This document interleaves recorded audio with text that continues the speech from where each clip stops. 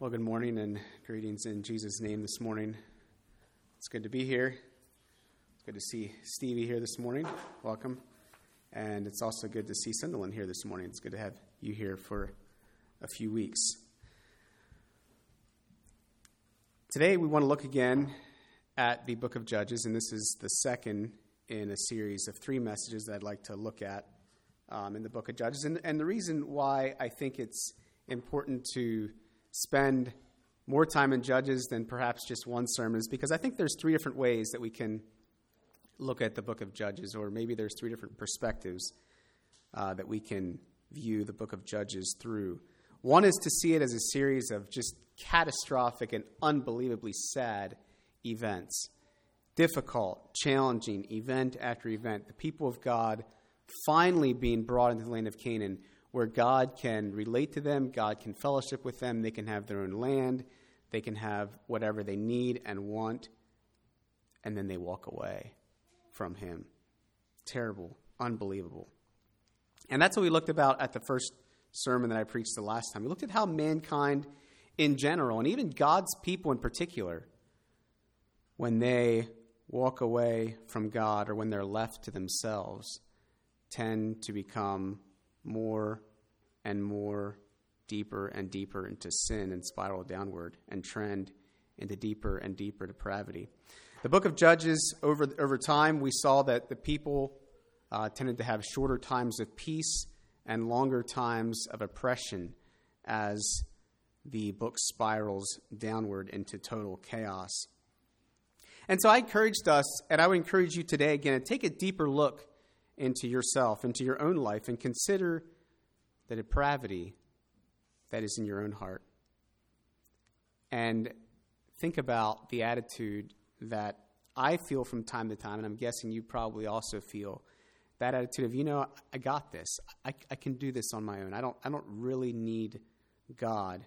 But how, without God, we find ourselves in the pages of the book of Judges, acting in the same way, experiencing the same things, and relating to each other and to God in the same way as these people did. And finally, how that leads us to a decision point. Because there's really only two choices. And the one choice is I can decide to surrender to my own depraved heart, or I can decide to surrender to Christ. And there's really only two options that we see. Another way that we can observe or view the book of Judges is to see how God uses ordinary people in difficult circumstances to fulfill his plan and his will. How God comes and rescues his people time after time, and how God's grace and redemption is woven through time when his people turn to him. And that's what we'll look at today in today's sermon. The book of Judges, the sovereignty of God. And then there's also a third way that we could look at the book of Judges, and that's to take the individual stories, which we'll do next time that I preach. We'll look at some of the individual judges and how God used them and the challenges that they faced and the things that they experienced on an individual basis. And so we'll look at these three aspects in the book of Judges. And one of the goals that I have with this series of messages is for us to get into the Word, to appreciate it, and to enjoy it. Because I find that I so often misunderstand Scripture, or I skim over it, or my attitude and my understanding of Scripture isn't where it should be. And that really affects my ability to read it, to appreciate it, to learn from it, and to understand it. And so in the past, I preached on Philemon and Leviticus. Now I'm preaching on Judges. At some point, I'll probably preach on Lamentations. I think that's another book that's often overlooked. And I found in my own life, as I read some of these books, like Leviticus, for example, it's just a boring story of rituals and blood and gore and what's it really all about. And even Judges, disgusting, gory. What are these stories for? Why are they in the Bible? Why would God want to have them written down for all of us to read today? But that's not the case, and that's not the end, and that's not the purpose of the book, as we saw the last time I preached, and hopefully we'll expound a little bit more on that today, and then in one more message at some point in the future. And so, in this book of complete and absolute chaos, we see another theme, that of the sovereignty of Almighty God. Now, there's a key phrase in Judges. There's a key verse, you might say, that's found 4 times. Can anyone quote the key verse that's found in Judges 4 different times? Talked about that a little bit the last time.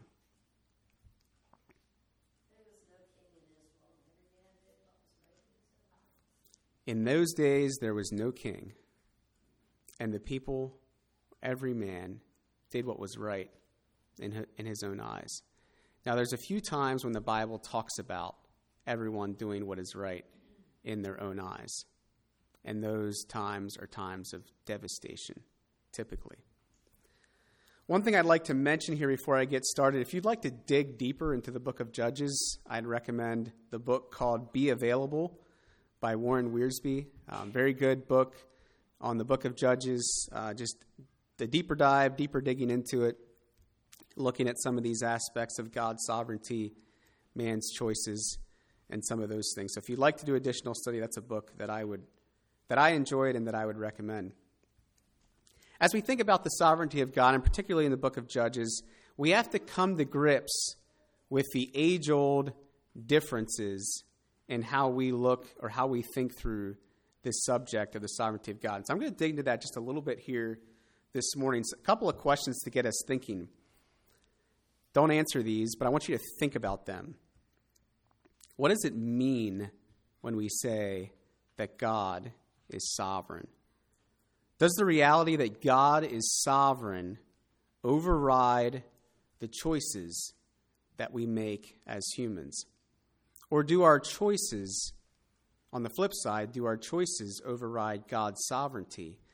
And then he just picks up the pieces and makes the best of it. Or can you have it both ways? What does it mean that God is sovereign anyway? What do we mean by that? A couple of definitions here, a couple of things, a couple of statements that I believe define for us what we mean when we say God is sovereign. One is that God is in control. God has control over all things. We sang the song, I Sing the Mighty Power of God. God has control over all things. Colossians says it this way, he is before all things, and by him all things consist. So he created all things, and by him all things hold together. God is ultimately in control over all things. Very simple and basic definition of the sovereignty of God. But beyond that, God has the absolute right to do all things as he wills. God is not just in control because he's the strongest. Yes, he's the strongest, and so therefore he has control. But he's also in control because he has the absolute right to do so. All things come from God and depend on God, and these 3 concepts are very common and found throughout Scripture, throughout the stories and the concepts that we find in Scripture. But let's not be completely deterministic this morning in our perspective, because there's another side to this. And when I say deterministic, what I mean by that is the idea that I have no control over what I do. What I do is completely controlled by outside forces, predetermined for me and pre-wired into my will, my supposed quote-unquote will, and makes me do whatever I do, whether or not I want to do it. So let's not be deterministic in that way, because there's another side to this, and that's the side that God gives us choice. And that's also very clear in Scripture. And throughout Scripture, we see examples of the course of history literally being changed by man's choices and man's decisions. And I don't know if that's exciting or not. I think it gives us some hope. The idea that we can shift the course of history by our own choices, by what we do, by the decisions that we make. That's also scary in one sense. And we can even see how man's prayer requests, humility, repentance, and conversations with God bring about ultimately changing God's mind, so to speak. And so we wrestle with that and struggle with that because we know that God doesn't change his mind, and yet we know that the stories that we see how what man does affects what happens in history. And so I believe that rather than having these two opposing ideas, one is that God is in ultimate control and the other is that man has choice, rather than viewing them as opposing ideas that we need to choose between, I believe that they're different perspectives of the same reality that must be held in tension. So they're not two opposing ideas that we have to choose between. We have to choose one or choose the other. It's an either or. Rather, I believe that they are different perspectives of the same reality that must be held in tension. And the first perspective is God is in control and does as he wills. And the second perspective is that man has choice and can do as he wills because God has given us that. Now, ultimately, God wins, right? At the end, ultimately, God wins. Man has choice, but God ultimately decides the rules of the game, you might say, and what the results are of those choices. Today we'll focus a bit more on the reality that God is in control and that he does as he wills, and then in the next sermon we'll look a bit more at man's choices and how those choices can affect history. So there's four aspects of God's sovereignty that we will explore this morning in the book of Judges. One is that God rules and overrules throughout history. God rules and overrules throughout history. The second one is God gives people the leaders that they deserve and uses human leaders to accomplish his will. God gives people the leaders they deserve and uses human leaders to accomplish his will. Thirdly, God's word stands in spite of people's unfaithfulness. God's word stands in spite of people's unfaithfulness. And fourthly, God's story is not over yet. So the first one is God rules and overrules throughout history. We have example after example after example of this throughout the book of Judges. The people cry out for help, and God comes to the rescue. God raises up a leader.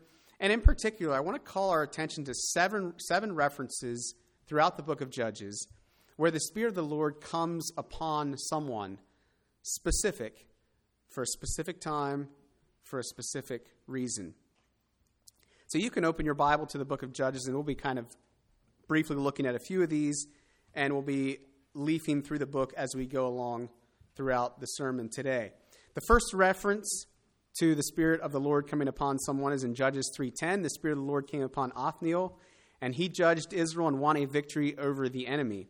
Judges 6:34, the Spirit of the Lord came upon Gideon, and he gathered an army to fight the enemy.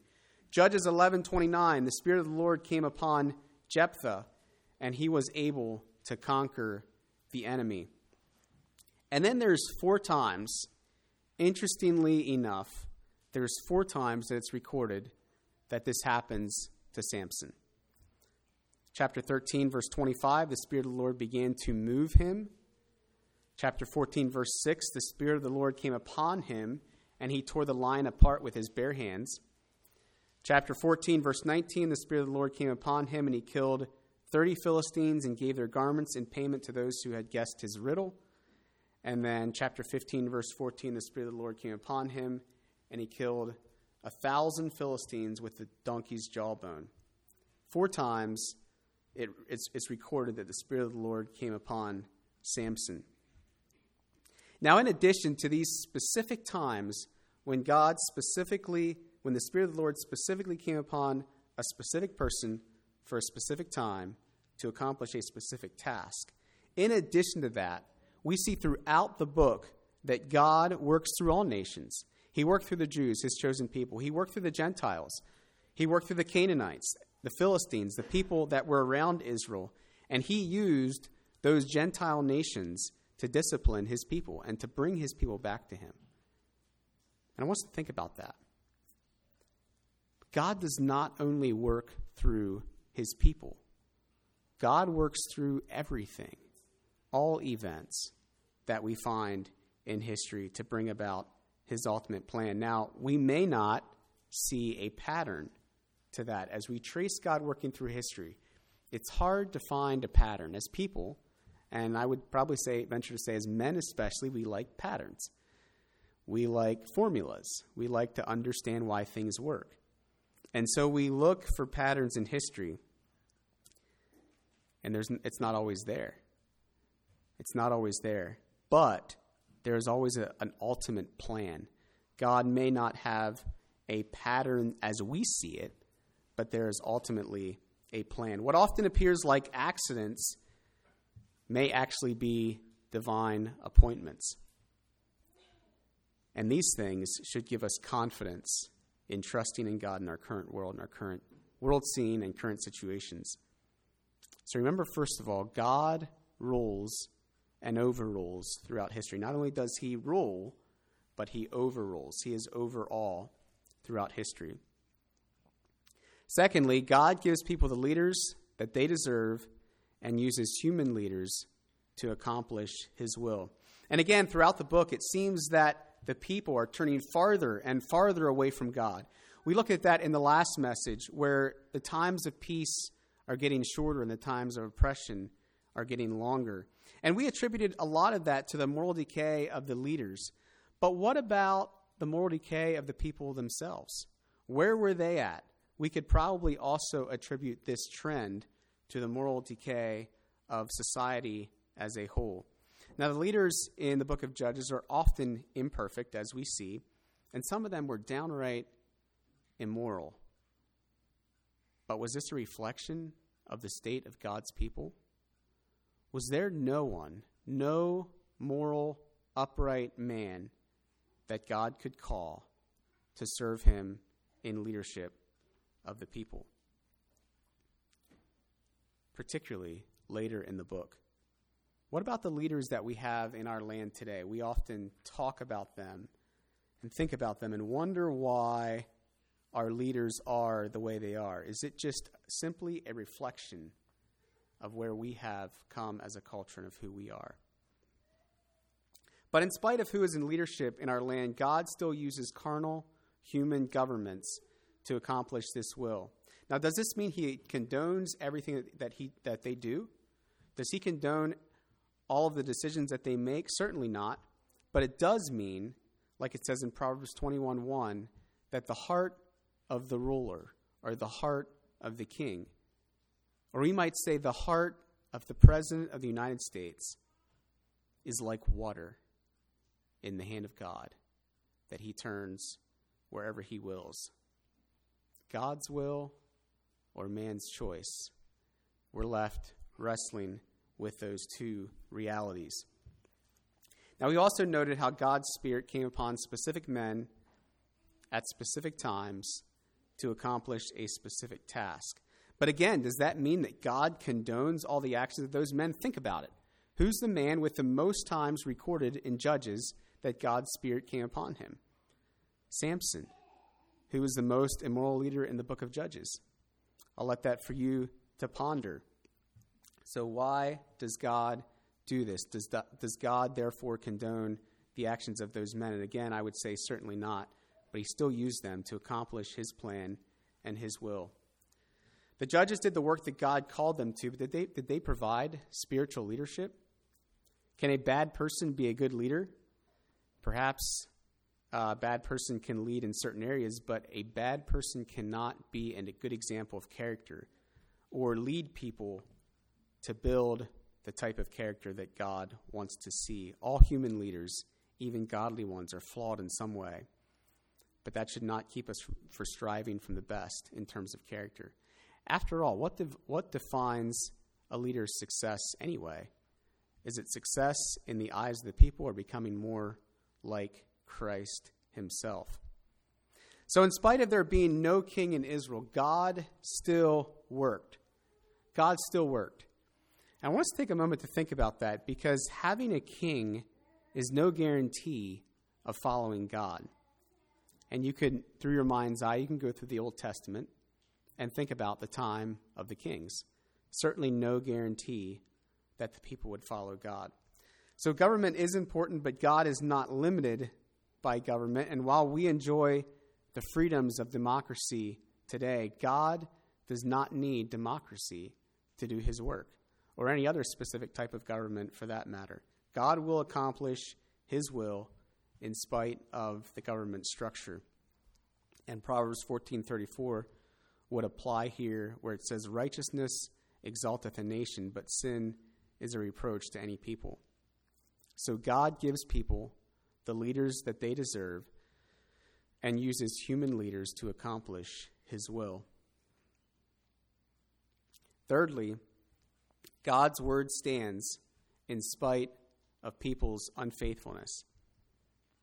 We can rest in that.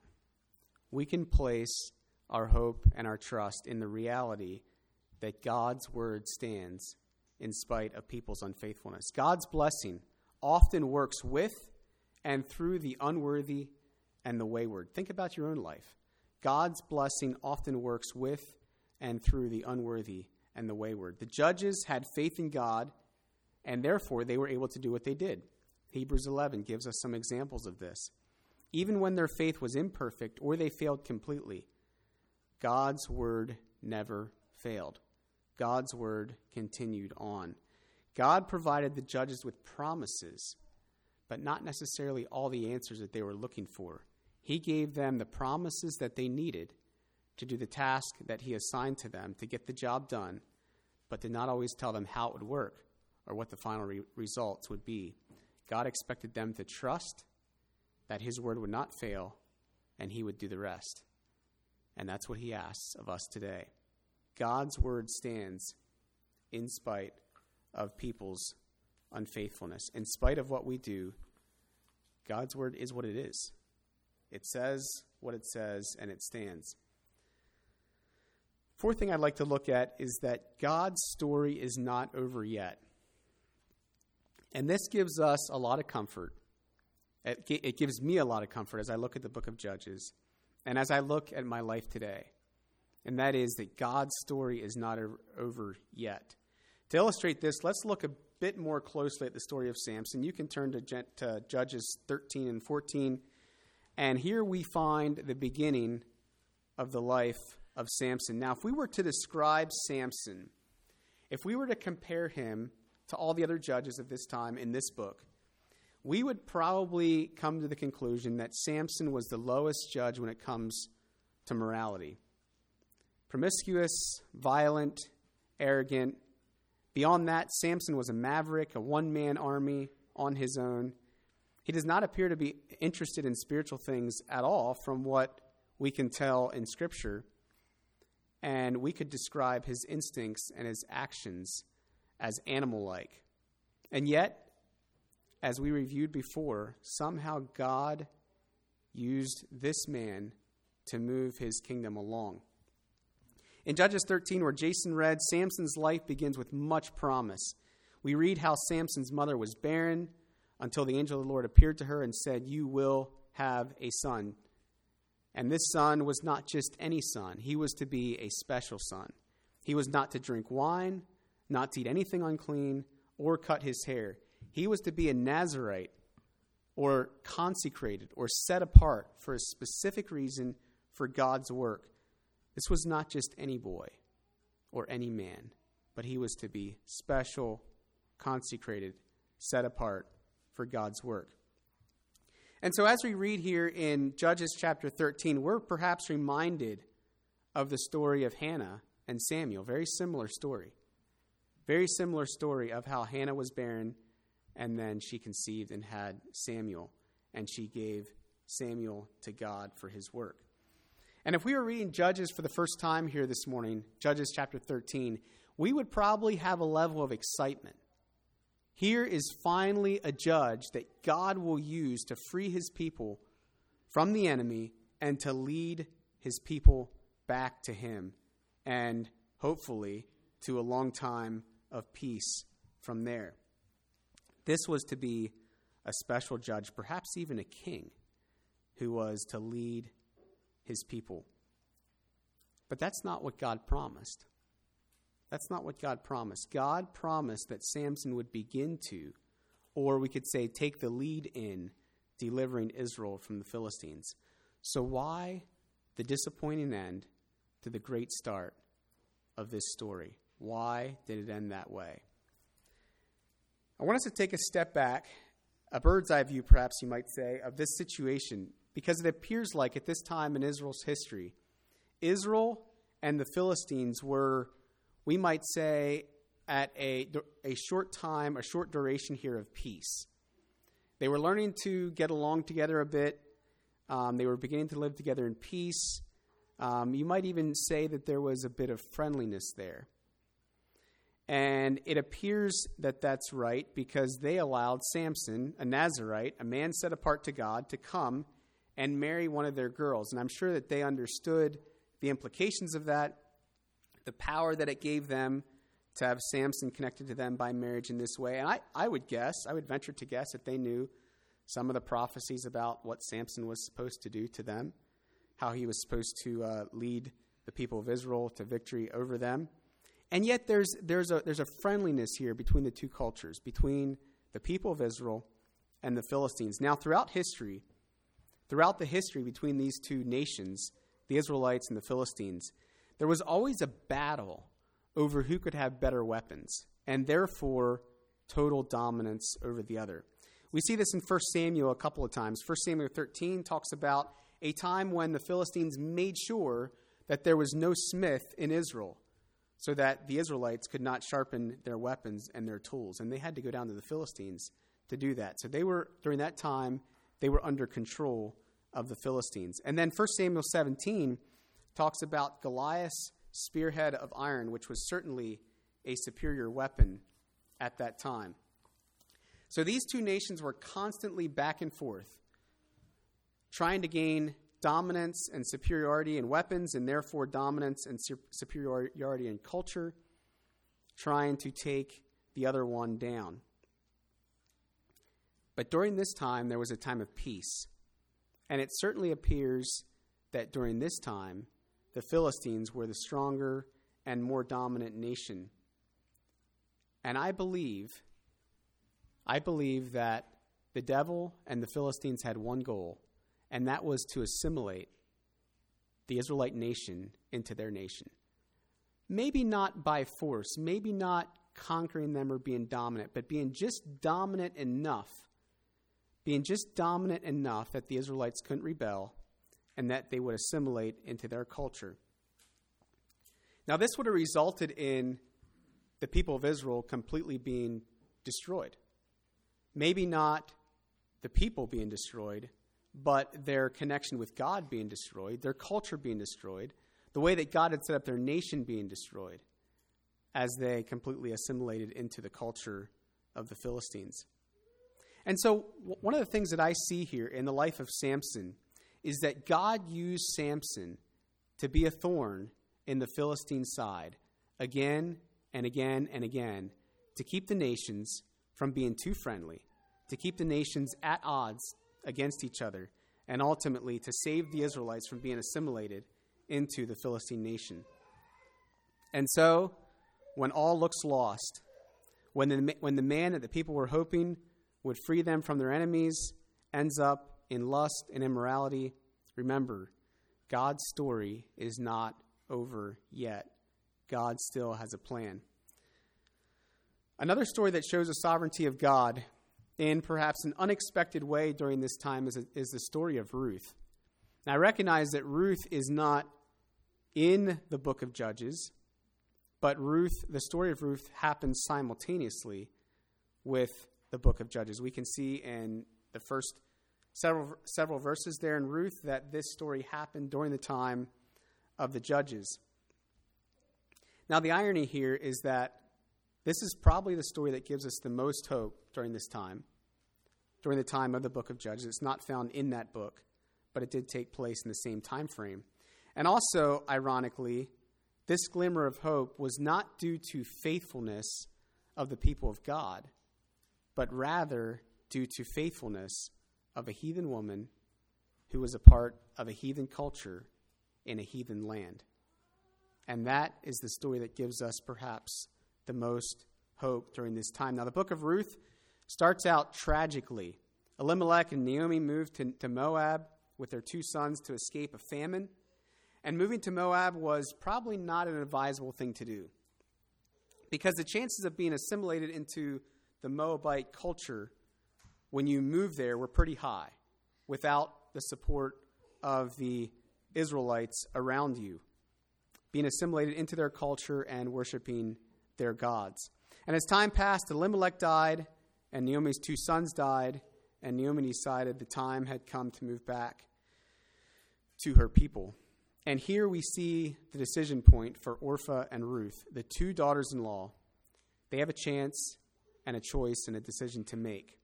And this choice is not only where to live or what people group to associate with, but ultimately which God to serve and which God to follow.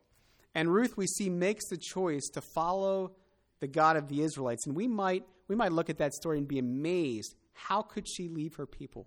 How could she leave her family? How could she leave where she grew up? But I think the most amazing thing in the story of Ruth is how could she leave her gods for the God of Israel? Apparently she saw something. I don't know if she saw it in Naomi or in Elimelech or in her husband. The story doesn't say, but apparently she saw something that convinced her that the God of the Israelites was ultimately the God to serve. Ruth makes this choice to follow God, the God of the Israelites, during a dark time in which many in Israel had forgotten their God completely, or maybe they no longer knew their God. Because of her faithfulness to God, even as a heathen woman living in a heathen culture, she became the great-grandmother of David and is in the lineage of Christ himself. So when it appears all is lost, that the people of God have lost their way, that the enemies of God are gaining strength, remember, God's story is not over yet. So there's 4 things that I want us to remember about the sovereignty of God. And the first thing is that God rules and overrules throughout history. The judges were raised up directly by God, and God moved them by his Spirit from time to time, showing his sovereignty. God is going to accomplish his will. In the book of Judges, God did not always have good men to work with, you might say, but he accomplished his will anyway. Secondly, God gives people the leaders that they deserve and uses human leaders to accomplish his will. What type of leader do you deserve? What type of leader do we deserve? What type of leader do you emulate or want to be like? Thirdly, God's word stands in spite of people's unfaithfulness. God's word stands in spite of man's unfaithfulness. God provides us with promises that we can rely on. And even when we do not act perfectly, God still keeps his word. The Bible says God cannot deny himself. Even if we lack faith, God remains faithful because he cannot deny himself. God keeps his word. And that is in spite or regardless of what we do and what we decide. And fourth, God's story is not over yet. The book of Judges is a depressing book. Depressing, gory, sad. But it's important to note that it's not the end of the story. The story does not end with the book of Judges. It ends with the book of Revelation. And in the book of Revelation, we see that God ultimately wins. God ultimately will win in the end. And so the book of Judges isn't designed to be a book to show us how God's people should live. It's not a beautiful portrait of God's people harmoniously living together and serving him. Nor is it a book of how God's people were faithful to him. Rather, it's a book of how God faithfully raised up leaders and a remnant of people here and there to keep serving him. It's not a book of man's faithfulness to God. It's a book of God's faithfulness in spite of man's choices. In spite of how things are going now, God's way will win in the end, and we see this clearly in the book of Judges. Does it seem like evil is getting worse and worse? Are you concerned about the economy, the Ukraine war, the potential conflict with China? Is a health challenge threatening the way that you live? God's story is not over, and he will win in the end. The deliverance that were provided by the human judges during the book of Judges was always temporary, partial, and imperfect. Temporary in the sense that it did not last. It did not last long. Partial in the sense that it didn't typically include the entire nation of Israel, and it did not always make all things right. And imperfect in the sense that there was not always a complete turning back to God with a pure heart. So the judges in the book of Judges could only provide temporary, partial, and imperfect deliverance. And that points us ahead to our need for Jesus Christ as the perfect judge.